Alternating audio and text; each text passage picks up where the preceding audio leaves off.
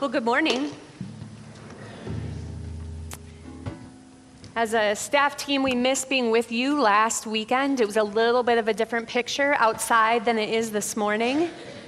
Yeah, amen is right. I spent last weekend huddled under a blanket, mostly because I had been sick, and I was just trying to, I had the antibiotics, I had all the medicine, I was just trying to, get to Sunday so I could have enough energy.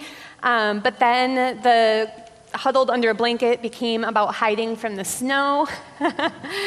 But what a glorious morning. And it's good to be with you. It's good to be together.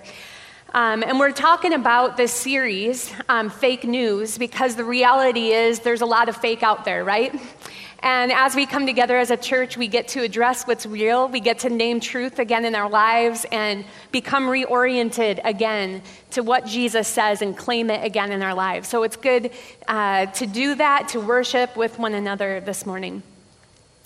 In our house, there's a conversation that happens frequently between my husband, Chris, and I.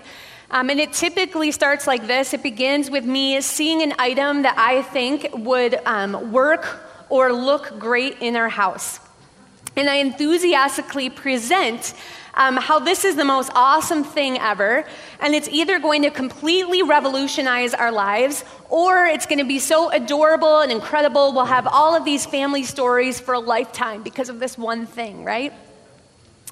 And the conversation then flips to my husband, who, after several minutes of staring at the item and debating its merits, declares, "I could make that."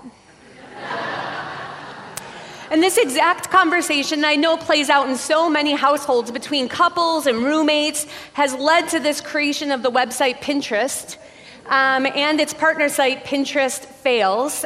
So many of you know about the website Pinterest. For those of you that don't, congratulations. It's a website that allows you to create kind of a virtual bulletin board of sorts that you can share with others. In other words, it's a bunch of people saying, "I can make that." For a few brave souls that have tried to recreate the images that they have pinned, their brilliant efforts sometimes turn out not so brilliantly, which led to this other website called Pinterest Fails. And so I just want to show you a few of these images this morning. I was looking at them this past weekend with my kids, and we could barely breathe. We were laughing so hard. So Easter pictures, right? Maybe some of you have a kid in your life. This is ideal, but the reality sometimes looks a little bit different. A little bit different. We can try this one. Someone decided they wanted a poop emoji cake. I don't get it, but if this is your thing, it also could look a little different. Or you think, you know what, penguins, they're my thing. We're going to take banana, we're going to, dip it in chocolate. You think this is going to look adorable, and then you just try it, and it doesn't turn out quite so great. Or maybe some nesting dolls, perhaps. Looks so cute. Some nesting dolls, and then you try to paint them, and look a little silly.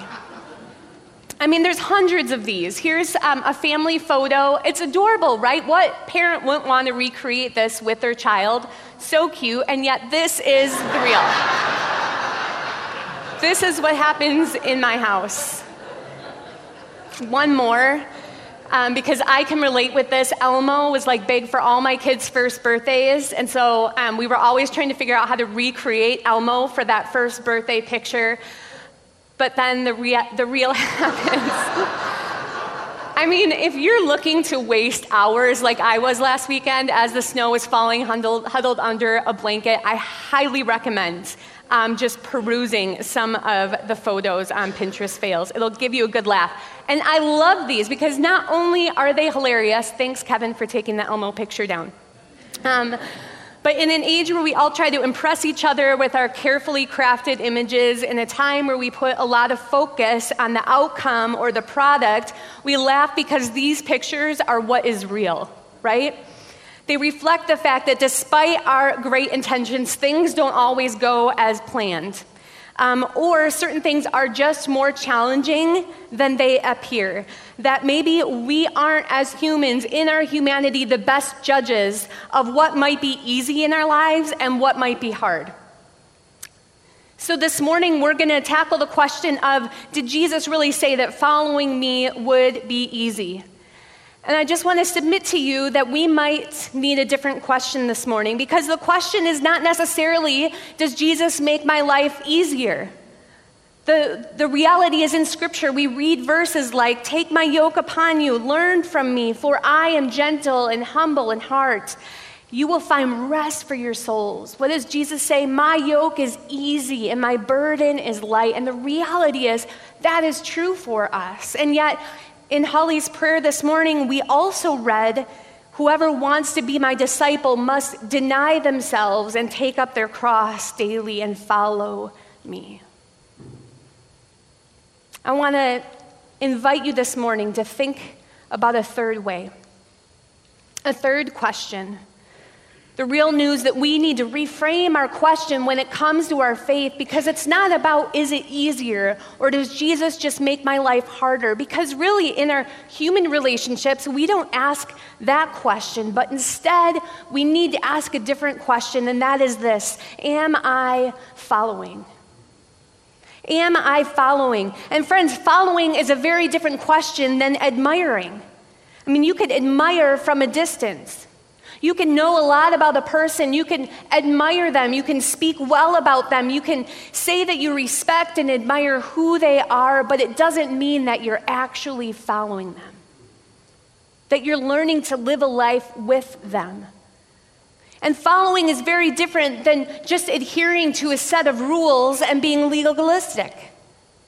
I mean, how many of you have ever known someone who was really, really good at keeping all the rules, but they were still kind of a jerk?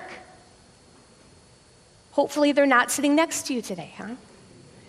Following is also about not getting to just press the easy button and suddenly our lives become less complex and smooth sailing. What I hope that you'll leave with today is a little bit clearer of a picture of what it means to ask the question, am I following? And what this might look like for you. I want to read you a bit of scripture from the book of Luke, and it's in chapter 5, and we're going to start at verse 1 through 11. And I just want to read this story to you. For some, it'll be familiar to you, and so maybe you just need to allow the words to just kind of fall fresh on you again this morning. But let me read this story to us, so it'll be up on the screen as well. It says this. One day as Jesus was standing by the lake of Gennesaret, the people were crowding around him, and they were listening to the word of God. He saw at the water's edge 2 boats left there by fishermen who were washing their nets, and he got into one of the boats, the one belonging to Simon, and asked him to put out a little from shore. Then he sat down and taught the people from the boat, and when he finished speaking, he said to Simon, "Put out into deep water and let down the nets for a catch." Simon answered, "Master, we've worked hard all night and haven't caught anything, but because you say so, I will let down the nets." When they had done so, they caught such a large number of fish that their nets began to break. So they signaled their partners in the other boat to come and help them. And they came and filled both boats so full that they began to sink. When Simon Peter saw this, he fell at Jesus' knees and said, "Go away from me, Lord, I am a sinful man." For he and all of his companions were astonished at the catch of fish they had taken, and so were James and John, the sons of Zebedee, Simon's partners. Then Jesus said to Simon, "Don't be afraid. From now on, you will fish for people." So they pulled their boats up on shore, left everything, and followed him. And if we start with that last line, they left everything and followed him. If we just preach the last line of the story, if we start there, it's kind of intimidating, right? They left everything and they followed him. And I know we're in church, and so sometimes we hear these things and we just nod and say, of course, that's just what you do. But a normal reaction, just kind of on a Monday through Friday in the streets, if you ask someone to do this, they would be like, "Are you serious? Are you crazy? How could I do that?" I mean, think about your life for just a moment. You have a job. You have to pay the rent. You have 3 kids and a mortgage. You have a health concern, you're taking care of aging parents, you're in high school and you're just trying to get through high school. How can we follow if that means leaving everything? And if you look back at the story, following doesn't begin with this statement, it ends there. It doesn't begin with this statement, it ends there. And so I just want to notice in this story a few things that allow Simon Peter to get to that place this morning. And the first is this: they listened. They listened. In verse 1, we read, the people were crowding around Jesus and they were listening to him. One thing that never fails is that Jesus knew how to draw a crowd. People were curious about him. They wanted to hear what he had to say, and the content of his message was not, hey, come and look at me, but the purpose was to teach the word of God. And he taught them. And it was from this context, it was from this group of people whose curiosity got the better of them, it was from this group of learners that these first disciples were called. Because they showed up. It's because they were eager to learn, eager to know. And Luke tells us that the crowd, they sat and they listened to Jesus. And if you think about it, that's not very scary. I mean, it doesn't cost you much to engage with God's word and to hear what he has to say to us. They sat and listened because they wanted to know more about who this man was. I mean, like you, they had questions about life. They had questions about their faith. They had questions about their pain. They had questions about their problems. Like you, they had hopes and unfulfilled dreams, and they wanted to imagine a better future for themselves. Like you, they couldn't figure out all the things of life on their own, so they sat and they listened. And here's the thing about following, friends. Following Jesus always starts with listening. It always starts with learning. It starts with having the space to ask questions. And friends, we have got to say this about the church. It is okay to have questions. It is okay to have really hard questions about faith. It is okay to be at a point in your life where you just say, I'm not sure about any of this. I just need to step back and I need to sit and I need to listen for a season. One of the reasons that as a church we have teaching on the weekends and groups where you can discuss ideas and classes and we ask you to read books and ask questions is that following Jesus, it starts with a place with just getting informed and learning, who is this man? What did he say? What does he mean? And one of the biggest frustrations for me is that in the church is that sometimes when people start to ask questions, they feel like they have to go outside of the church to ask them.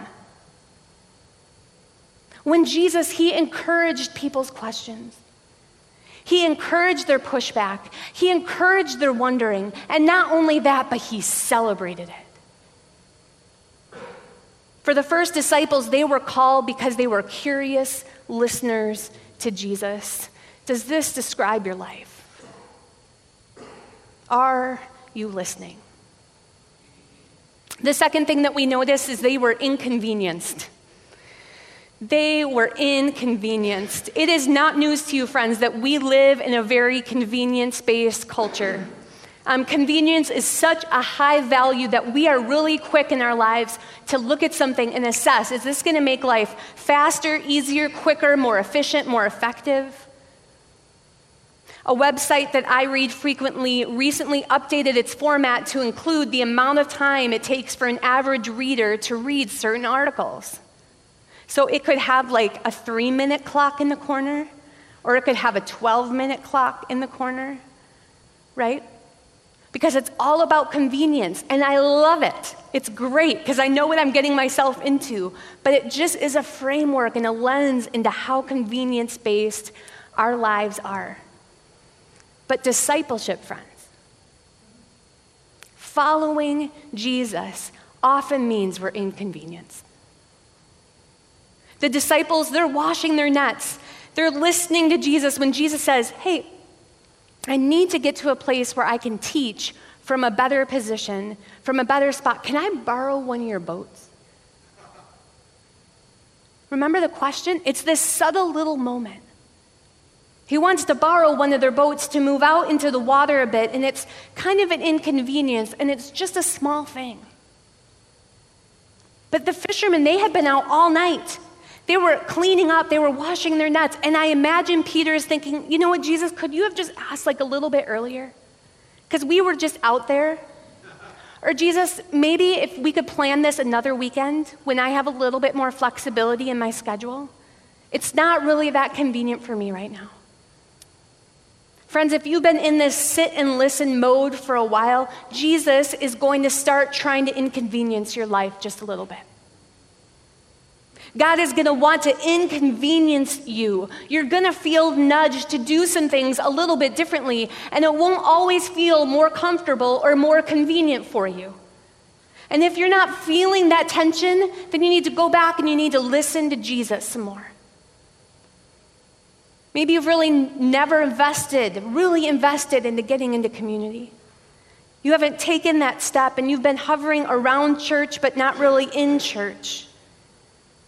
Or maybe you see a lot of new people and a lot of new faces around you, but you've kind of got things to do and places to go, and so oftentimes you leave and you step right out instead of engaging. Maybe you don't even know what the change might be, but you need to start talking about it and wondering out loud what Jesus might have next for you. Friends, Jesus' yoke is an easy yoke, but it's going to feel a bit inconvenient. It's going to feel like a hassle. It's going to feel a bit uncomfortable to get going because this is a new thing. And following is going to mean being inconvenienced in some way. Some of you have taken that step and you've listened and you've gotten a little bit of that kind of inconvenience in your life and you find yourself running a little bit stale, right? And you're asking myself, am I really going to experience God in my life, or am I just going to keep going through the motions, letting him borrow my boat here or there, giving him some of my time, some of my money, feeling inconvenience, but how can I take that next step? And what we see in this story is that the fishermen took Jesus fishing, right? They took Jesus fishing. Look at verse 4 in this chapter. It says this. When he had finished speaking, he said to Simon, "Put out into deep water and let down the nets for a catch." This had to drive Simon Peter nuts. They had just fished all night when fishing is good. They're exhausted. They're cleaning their nets like we've already said. They're packing it in, ready to go home for a meal or a warm bed, for some rest. And Jesus is like, let's go back out. And Simon could have said, you know what, Jesus, you trained in carpentry. We're fishermen. Why don't you just kind of stick in your field, right? Or he just could have gotten practical and said, this isn't the right time to catch fish, Jesus. Jesus is inviting Peter to do something that Peter does every single day. It's nothing extraordinary. It's nothing that he doesn't have the skills for. He could probably do it in his sleep. Andy Stanley says this about this story.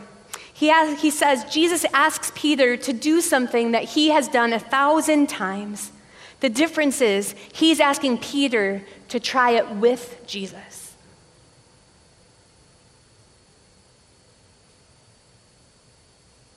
Did you see that?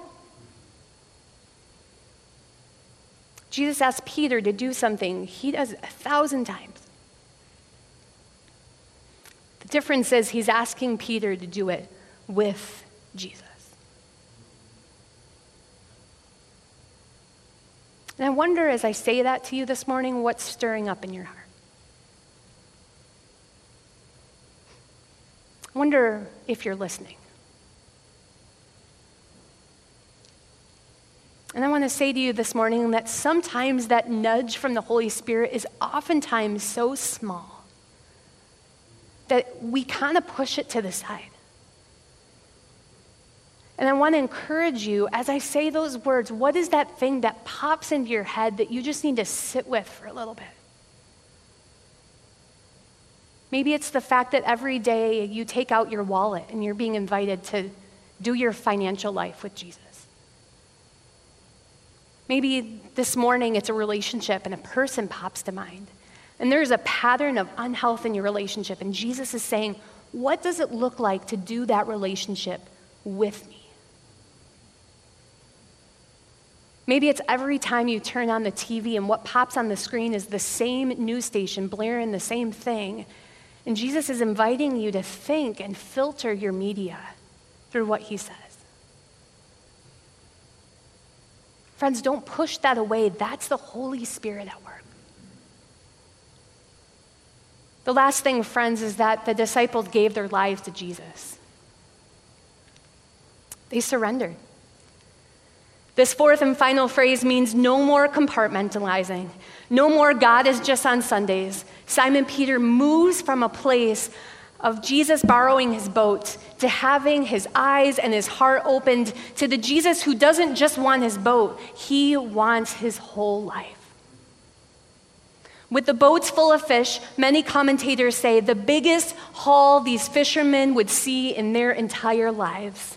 Simon Peter says to Jesus, I'm a sinful man.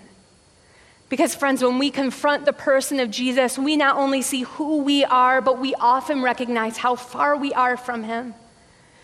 Now it's time to see where Jesus leads when we say, Jesus, it's all yours. If I've seen you can prove yourself in this small way in my boat, when I just give my life to you, let's see what you can do. Some of you have been on the verge of this decision for a long time. You've been part of the church. You've been experimenting with trusting Jesus in little ways, but you've never said, Jesus, my life is yours.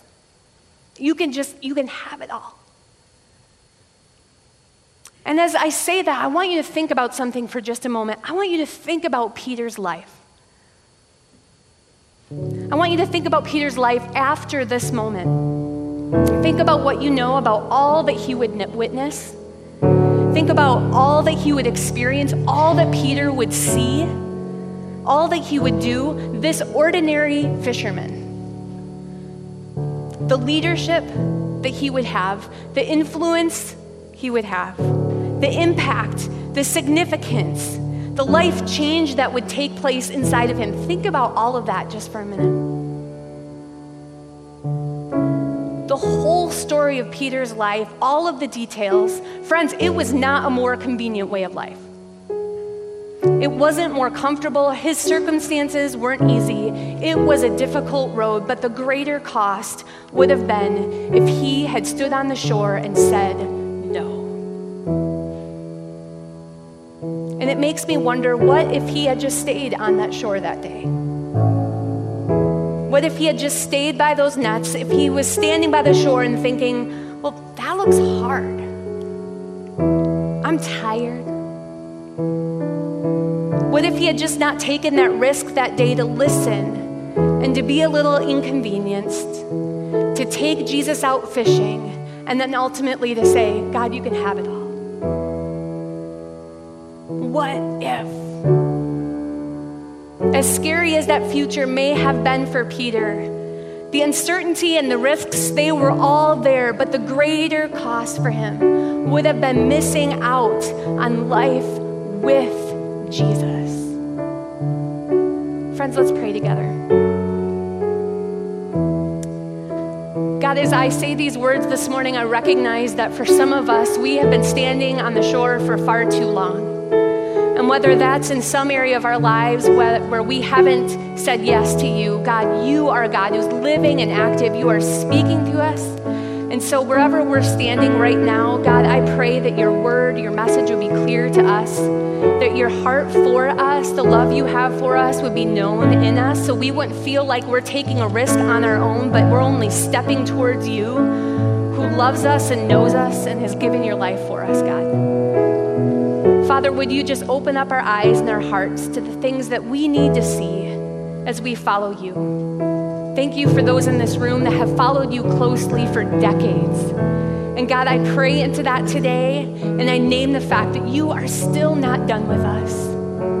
And so God, would you continue wherever we're at to make that evident in our lives, because we love you, because you are doing new things, and because we want to follow you. We love you, God. We give our lives to you today. In your name we pray. Amen.